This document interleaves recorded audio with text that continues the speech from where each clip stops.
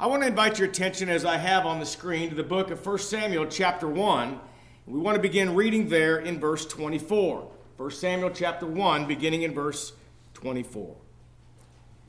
Now when she had weaned him, she took him up with her, with 3 bulls, 1 ephah of flour, and a skin of wine, and brought him to the house of the Lord in Shiloh, and the child was young. And they slaughtered a bull and brought the child to Eli. And she said, O my Lord, as your soul lives, my Lord, I am the woman who stood by you here praying to the Lord. For this child I prayed, and the Lord has granted me my petition which I asked of him. Therefore I also have lent him to the Lord. As long as he lives, he shall be lent to the Lord. So they worship the Lord there. For a little while this morning, I want to talk to you on the subject of mothers in the Bible that made a tremendous difference. You know, I realize today is a day that we honor, our world honors mothers. And that's a wonderful thing, to honor mothers, to set aside some time to talk about those precious mothers and great influences in our life. It's something, though, that we need to appreciate not only on one day of the year, but every day, for they do so much. And we can learn so much from the scriptures, both in the Old Testament and the New Testament, and we're going to do that today as we look at 2 Old Testament characters and 2 New Testament characters, and we're going to find some mothers that made a tremendous difference. On the day like today, when we honor mothers, it's good for us to think about how much they really do. Being a mother certainly isn't easy. It's her most difficult job, most difficult task. It is a job that only she can do. In fact, giving birth does not make a woman a mother. It takes a special kind to be a mother. One man said one time that a mother is a person who is willing to take the responsibility of investing her life into the life of another human being that is totally dependent upon her to do so. Did you know that by the time a child reaches the age of 18, a mother has had to handle some extra 18,000 hours of child-generated work? In fact, women that never have children, I'm told, enjoy the equivalent of an extra 3 months a year of leisure time. Wouldn't that be great? But you know, there are some great portraits of motherhood in the scriptures. Like, for example, we could picture the mother of Moses, who cared so much for her son that she broke the law in order to teach him the faith of his people. We could talk about the sacrificial love of a mother that appeared before King Solomon in the long ago and told him that she was willing to have her son taken away from her and given to another woman just so he would not be harmed in any way. Mothers make a great difference in the lives of their children. Many times these things that mothers do seem to go unnoticed. And you know, some of the greatest deeds and some of the greatest acts that a mother does is when she would do so at a time that she would get no credit. You know, my dad used to tell me years ago when I was a kid, he used to say, here's the thing about doing good for others. Would you do that good for others when nobody is watching and you don't get any credit? Some of the greatest things that we do in service to others, we do behind the scene. And let me just say this about the Lord's church. I know some great women that do things behind the scene that most people don't know. We've just come to expect the end result, which is very good, and the benefit of that. But they're working behind the scenes and nobody is watching. You know, that's true with mothers. The poet Mary Rita Shilke wrote this, entitled, When You Thought I Wasn't Looking. When you thought I wasn't looking, I saw you hang my first painting on the refrigerator, and I wanted to paint another one. When you thought I wasn't looking, I saw you feed a stray cat, and I thought it was good to be kind to animals. When you thought I wasn't looking, I saw you make my favorite cake for me, and I knew that little things are special. When you thought I wasn't looking, I heard you say a prayer, and I believed that there was a God to talk to. I felt you kiss me goodnight, and I felt loved when you thought I wasn't looking. When you thought I wasn't looking, I saw tears come from your eyes, and I learned that sometimes things hurt, But it's okay to cry. When you thought I wasn't looking, I saw that you cared. And I wanted to be everything that I could be. When you thought I wasn't looking, I looked. And I wanted to say thanks for all the things that I saw when you thought I wasn't looking. I want to notice with you some examples of mothers that made a tremendous difference. The first mother that I want to talk about, and really these are characters that we all know, but the first mother that I want to talk about is Jochebed, the mother of Moses. Now there are some things about this story, and we all know the story about what Jochebed did for her son Moses. But when we go to Exodus chapter 2 and verses 1 through 4, we find that the king of Egypt says this. The head guy, he says, what you're going to do is, to the midwives, is you're going to, we find also in Exodus chapter 1, the midwives were instructed that when the Hebrew women would come with child and they would go to give birth, and they would come to the birth stools, the Bible says, in the New King James, that the decree was this, that when a male child was born, the male child would be executed, and if it was a female child, if it was a little girl, that she would live. And the Bible says, though, that the Hebrew midwives did not do that. And in Exodus chapter 1, we find something very interesting about that. But I want to back up, please, just for a minute. There was a reason that Egypt decided that they wanted to kill all the male children. And you know, I think that there's a lesson here about power. Do you remember in school they used to teach us power corrupts and absolute power corrupts absolutely? You know, we have a history filled, and history books are filled with men that were corrupt leaders in search of power. Now, the reason that they wanted all of these innocent little boys, baby boys, to die is because Egypt wanted absolute power. And they thought the Hebrews who were enslaved to them, if they could control the male population by destroying those little boys, then it would deplete the children of Israel and therefore could reign over them for years and years to come. This is great cruelty, and it didn't end. In Exodus chapter 1 and verses 18 through 22, we find that the Hebrew women were bringing those into this world, and the midwives of those women did not destroy those babies. In fact, in Exodus chapter 1 and verses 18 through 22, the king of Egypt said, I gave my decree to destroy the men or the boy babies, and you did not do it. Have you ever stopped to consider what they said and what really happened? You know, the Bible says that they said to the king of Egypt, the Hebrew women are not like Egyptian women. Now that's an interesting statement. And then it says they are lively. And by the time we get there, they don't even need our help. In fact, these boys are being born. In other words, it happened before we ever got there. That is not a true statement. I'm trying to wrap my mind around the very idea that what they were telling was they were telling an untruth. That's not what happened. In fact, God praised, or God took care of the Hebrew midwives because they feared God. And that's the reason that they did not take the lives of these boy babies. They feared God. And the Bible says that those Hebrew midwives found favor in the eyes of the great God of heaven. And Israel flourished.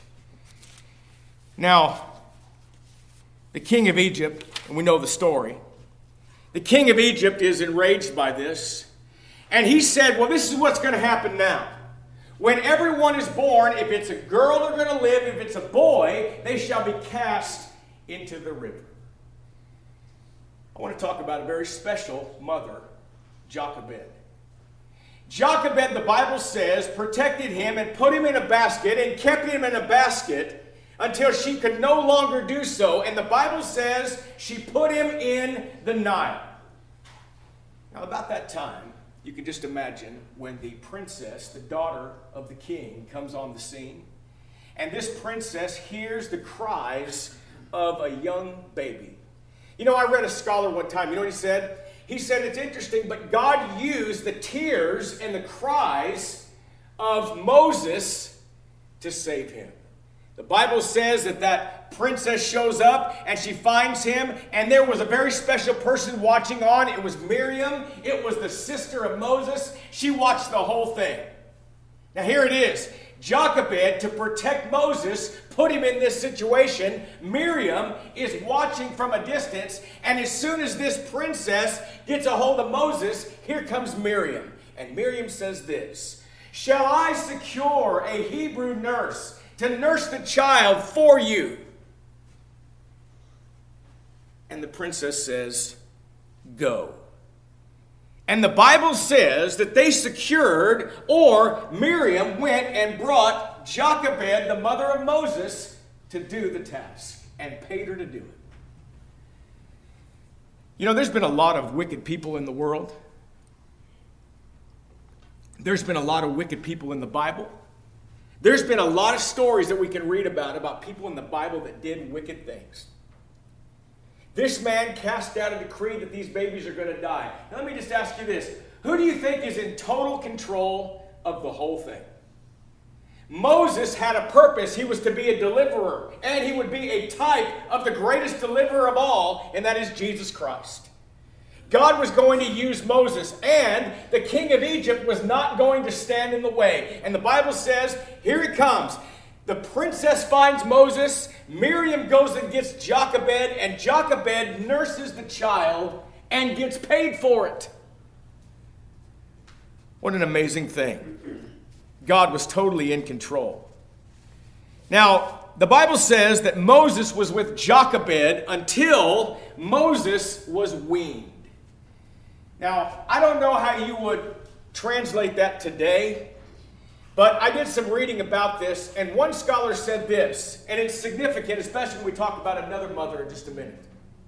When the Bible talks about the fact that Jochebed kept Moses until he was weaned, if it's talking about literal weaning, it's talking about the time that he would be nursed, and it could have been 2 or 3 years. But if it's talking in a figurative way, it could have been as much as 12 years that she had influence over her child, Moses, getting paid the whole time before he would leave. God was totally in control. You know, mothers protect us in so many ways. They protect us physically, and they keep us from danger. Mothers protect us morally by teaching us right from wrong. And many times they protected us emotionally by keeping us from the things that they knew would hurt us. In fact, sometimes mothers view their children different than fathers. There's no way in the world that somebody could say that Tina loves our kids more than I love our kids. That's not my point. But sometimes a mother with motherly instincts protects their children and looks at things differently, maybe, than fathers do. Let me illustrate it like this. Back in about 1986 or 7, one night I went to Napomo. And we knew, my dad and I, we knew, don't ever tell Mom if I get hurt. Don't ever tell Mom. Now I'm in college now. And we went to Napomo and we rode bulls that night.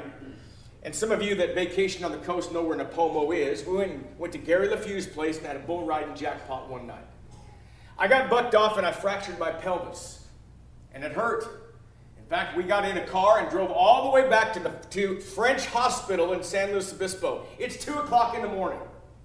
And I'm getting x-rayed, and I got to tell my dad.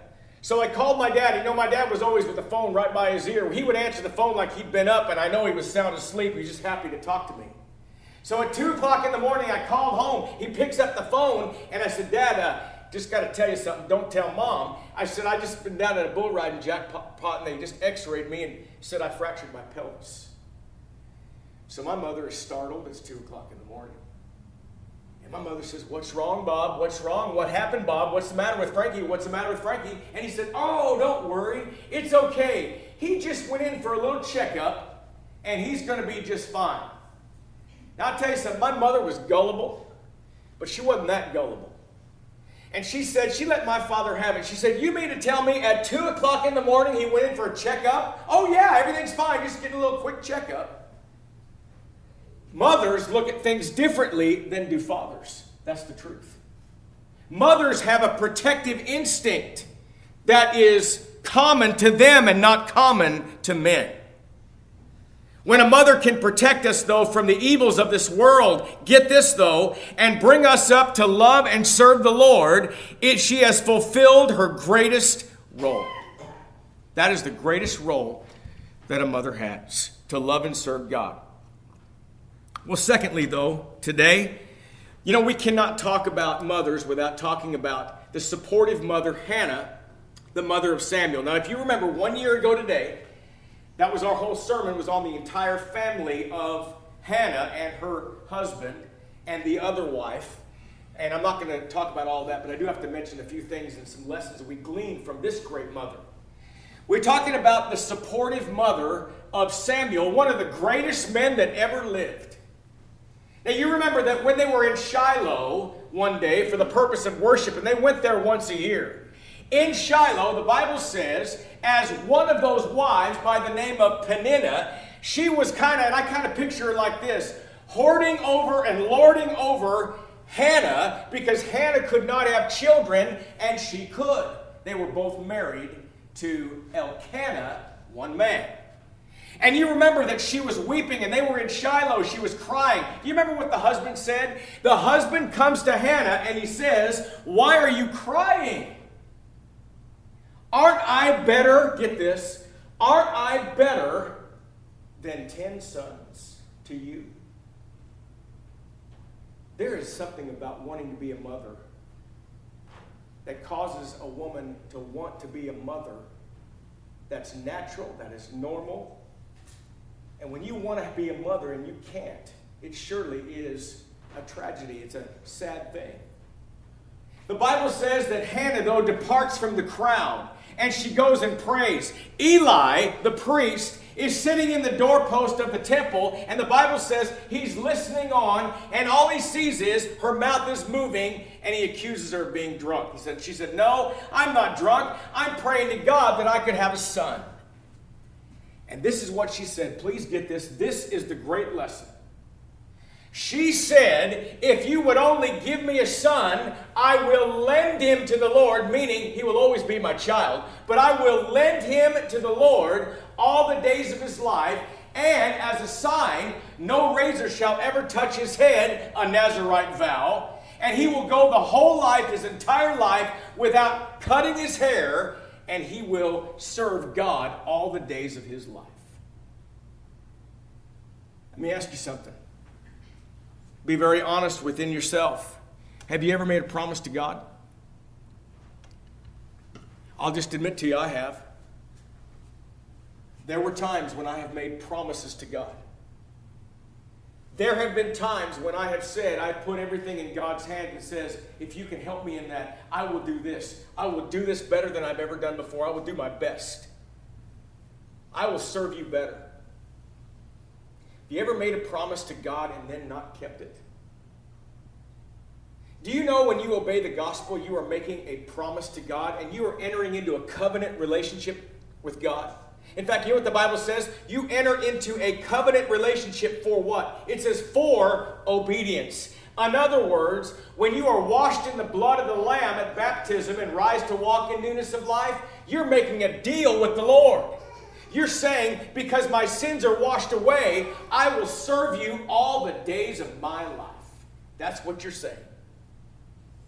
It is serious business to break a promise to the Lord. Now, I know sometimes we break promises to people, and sometimes we don't even mean to. But let it never be that we break a promise to the Lord. She said, "If you would just give me a son, I will give him back to you, and he will serve you all the days of his life." Now, about a Nazirite vow. You know, a Nazirite vow was taken in those times for different reasons. And sometimes somebody would have a Nazirite vow and no razor would come to their head, and there were other specific things about a Nazirite vow, and there was always a time frame. For example, somebody could have a Nazirite vow for a period of time for a specific purpose. But then we find that there were others that had a Nazirite vow, and it was for life. one of which was Samuel, another, you remember, was Samson, another was John the Baptist. There was a time when some had a Nazirite vow all of their life. That's exactly what had happened with Samuel. In fact, the Bible says that God heard her prayer, and she bore a son. And she kept him until he was weaned. Now, do you remember when I said about weaned? This is not the 2 to 3 years. This is the 12 years. Now let me ask you this. Do you remember the time that you bonded with your child? Bonding with your child is immediate. I remember when Taylor was born like it was yesterday. And I remember the great emotions and all of the things that we were worried about because Tyler had not made it before that. I remember the flood of emotions that came over me. I remember that. Remember it like it was yesterday. And I remember this. I picked up Taylor for the very first time, and immediately I bonded with her, just like that. Same true with Tanner. Immediate. Now, let me ask you something. When Samuel was born, don't you know that she bonded with him? When she nursed him, don't you know that she bonded with him? And when she kept him for 12 years, don't you think that bond got stronger? Now, I said all that to say this. Can't you imagine how hard it must have been to give him to the Lord? To take him back to Shiloh and tell Eli, here he is, and he's going to serve God all the days of his life? Wouldn't it have been easy for her to say, wait a minute, I know I made that promise a long time ago, I just can't do it? Would have been easy to do that. 12 years go by, folks, and you know what? She didn't forget. And she said, as long as he lives, he belongs to the Lord. You know, we all want great things for our kids. We're proud of them. I am too. I'm proud of my kids when they accomplish something. And there's nothing wrong with accomplishments. But let me say this.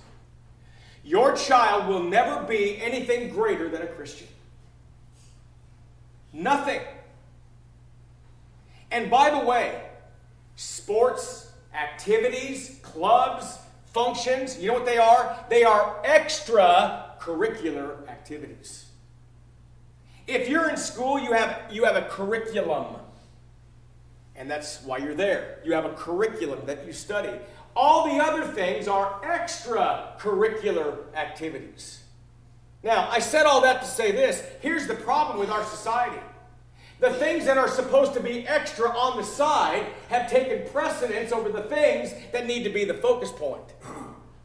There's a new religion today. You've heard me say it before. I'm going to say it again. There's a new religion today among society, and it's called sports and travel ball. I remember a time when there was nothing on Sunday at all. Nothing, ever.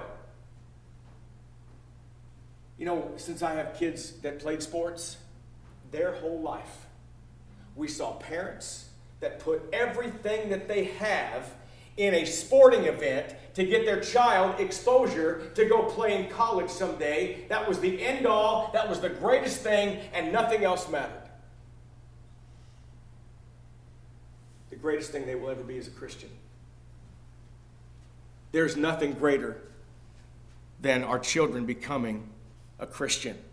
Hannah understood that the greatest thing he could do was serve God. She made that promise. And he served God the rest of his life. There are 3 things that we learn from Hannah's story. Number 1, God answers prayers concerning our children. Number 2, that we need to give our children to the Lord and teach them to serve him all the days of their life. We must support our children too in doing the Lord's work. There's nothing greater than our children being a child of God. We have the protective mother, Jochebed, the mother of Moses. We have the supportive mother, Hannah, the mother of Samuel. And thirdly, today we have the instructive mother, and I love this, the instructive mother, Eunice. Now, she's the mother of Timothy. And you know, she had a very special mother herself. That was Lois. It was Timothy's grandmother. Now, I want to paint a picture here. This is the greatest example that I can come up with in all the Bible of how a mother and a grandmother can make the difference in the life of a boy who became a man, even without the presence of a father.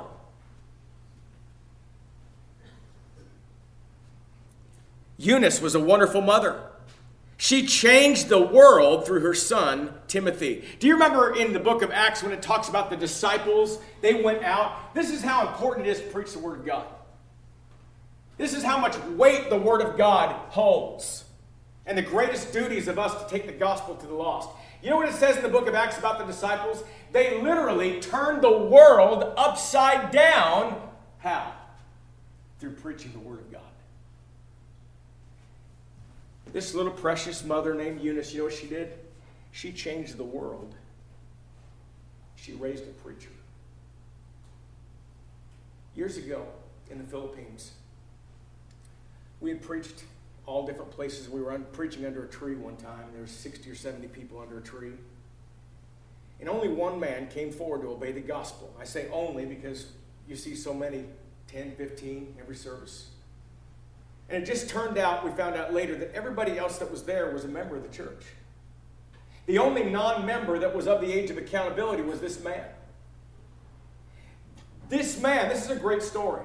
He obeyed the gospel that day.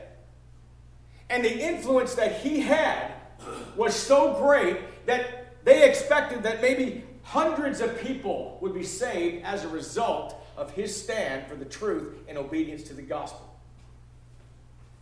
You ever stop to consider what difference that you would make if you had a preacher of a son? Timothy, you remember, was a close friend of the Apostle Paul. And Paul and Timothy partnered together as the gospel continued to spread. You remember also that many years later, Paul was in prison and he writes 2 letters of 1st and 2nd Timothy. Mother, Eunice, grandmother, Lois. Look at 2 Timothy 3. In 2 Timothy chapter 3 and verse 15, it says, "And from childhood you have been taught," it says, "the Scriptures." Now please picture this. The word Scriptures there is translated from a word called brephos. You know what that word means? It means the sacred writings. And Paul was saying, you did it, mother and grandmother. You took the sacred writings of the Old Testament and you trained Timothy, and what did it do? It prepared his mind and his heart to receive the gospel later on. Now, you don't think teaching kids about Old Testament Bible stories is important? It's important. When they learn about Jonah, and they learn about Noah, and they learn about Old Testament characters, what are you doing? You are sharing with them the sacred writings of the Old Testament. Basic things. What that does is it prepares their mind and their heart to receive the gospel later on. If our kids never hear anything about the Word of God in the home, why would they ever want to be interested later on? You know, they prove that a mother and a grandmother can make a difference, a spiritual impact on their children without even the help of a father. In essence, they lived the commands of the Old Testament. Deuteronomy chapter 6. In Deuteronomy chapter 6, beginning in verse 4. The Bible says, "Hear, O Israel, the Lord our God, He is Lord. And thou shalt love the Lord thy God with all thy heart, with all thy soul, with all thy might. And these words which I command you this day shall be in your heart, and you shall teach them diligently unto your children, and shall talk of them when you sit in your house, when you walk by the way, and when you lie down, and when you rise up." That's what they did. They fulfilled the Old Testament pattern of taking the Word of God to their children. Notice what Paul said of Timothy in Philippians chapter 2. Watch this, beginning in verse 19. Paul said, "But I trust in the Lord Jesus Christ to send Timothy shortly to you, that I may be also of good comfort and may know your state." Notice, "For I have no man like-minded who will naturally care for your state." Now I'll tell you this. You've heard me say this so many times about fathers and about the role of the husband, and so many times that things in the home are not what they ought to be because the role of the father and the husband is not being taken care of according to the Word of God. Yeah, that's all true. But this means that a preacher came from an influence of a mother, a godly mother, and a godly grandmother. And what a difference they made. You know what Paul's saying in Philippians? He's saying, I have nobody like him. In fact, Paul goes on to say, most people think about themselves, as I paraphrase, and not about the things of the Lord Jesus Christ. Timothy is different. He thinks about the things of the Lord Jesus Christ. They changed the world. Eunice and Lois prepared him to be the man that he became. And Paul continued on in that passage in Philippians chapter 2 and verse 22, and he said, but you know the proof of him, that as a son with a father, he has served me in the gospel. Became one of the great preachers that we read about in the scriptures. Finally, this morning, though, there's the greatest mother that ever lived. In fact, there's no way that we can even talk about mothers today without mentioning the greatest mother that ever lived, and that's the mother of Jesus Christ. And she was the loyal mother. You know, in John chapter 19, when Jesus was on the cross, his mother was there. And you know, if Jesus had not sent his mother away, make no mistake about it, she'd have stayed. Because that's what mothers do. Mothers don't give up when their children lose their way. Now, they don't condone their activity if it's wrong. But there's nothing in the world like a mother. They never give up. They're loyal. When Jesus was on the cross, we could picture in our mind's eye the scene of the tears that streamed down the face of Mary as Jesus was hanging on the cross. And you know what's interesting about that? 30 years before that, you might remember. Do you remember what Simeon said? Simeon said this to Mary 30 years before about. He said that in that day, your heart, get this, would be pierced through. Now, Simeon wasn't talking about Jesus. Simeon was talking about Mary. And we know the story that Jesus was pierced. And why? Because the Bible says that it was prophesied they looked on him whom they have pierced. Had to happen. So there was a soldier that took a spear and thrust it into the side of Jesus, and out from his side flowed blood and water. It proved two things. One, he was human, and two, he was dead. We know that. Jesus was pierced in his side. The death stroke that we've preached about in times gone by. But the loyal mother Mary was pierced too. Have you ever had anything in the world wrong with one of your kids? That's the piercing. That's what the loyal mother went through. But she wouldn't give up. Mothers don't give up, even when we as children deserve that they do. Someone once said that a mother's love is stronger than steel. It is softer than down and more resilient than a green sapling on a hillside. It closes wounds, it melts disappointments, and enables the weakest child to stand tall and straight in the fields of adversity. I'm so thankful that the Lord Jesus Christ, understanding his mother and understanding the pain that she was in, as he looked down and he sees the disciple that he loved, and that was John, and he sees his mother there, and he says, woman, behold thy son, son, behold thy mother. And from that period of time, from that time on, the Bible says that John took Mary unto his own house, and he took care of her. And Jesus, on the way out, being crucified and bearing the sins for the entire world, took care of his mother. The one that was loyal. Do you see the four things here? They picture what a mother is. She protects us. She supports us. She instructs us. And she is loyal to us. In closing this morning, the poet once wrote this regarding the influence that a mother has on her daughter. And it says, a careful mother I ought to be, because a little one is following me. I do not dare to go astray, for fear she'll go the selfsame way. I cannot once escape her eyes. Whatever she sees me do, she tries. Like me, she says she's going to be that little one who follows me. She thinks that I am good and fine, believes in every word of mine. The base in me she must not see, that little one who follows me. I must remember as I go through summer sun and winter snow, I am building for the years to be that little one who follows me. That's the greatest job you will ever have, is to be a mother. We thank you for listening to our podcast put on by the Church of Christ at 2215 Plans Road in Bakersfield. If you would like any additional information, or you would like to receive a free Bible correspondence course by mail, please email us at info@churchofchristbakersfield.com. Our service times are Sundays at 10:30 a.m. and 5 p.m., and Wednesdays at 7:30 p.m. Please make plans to join us. We would love for you to be our honored guest.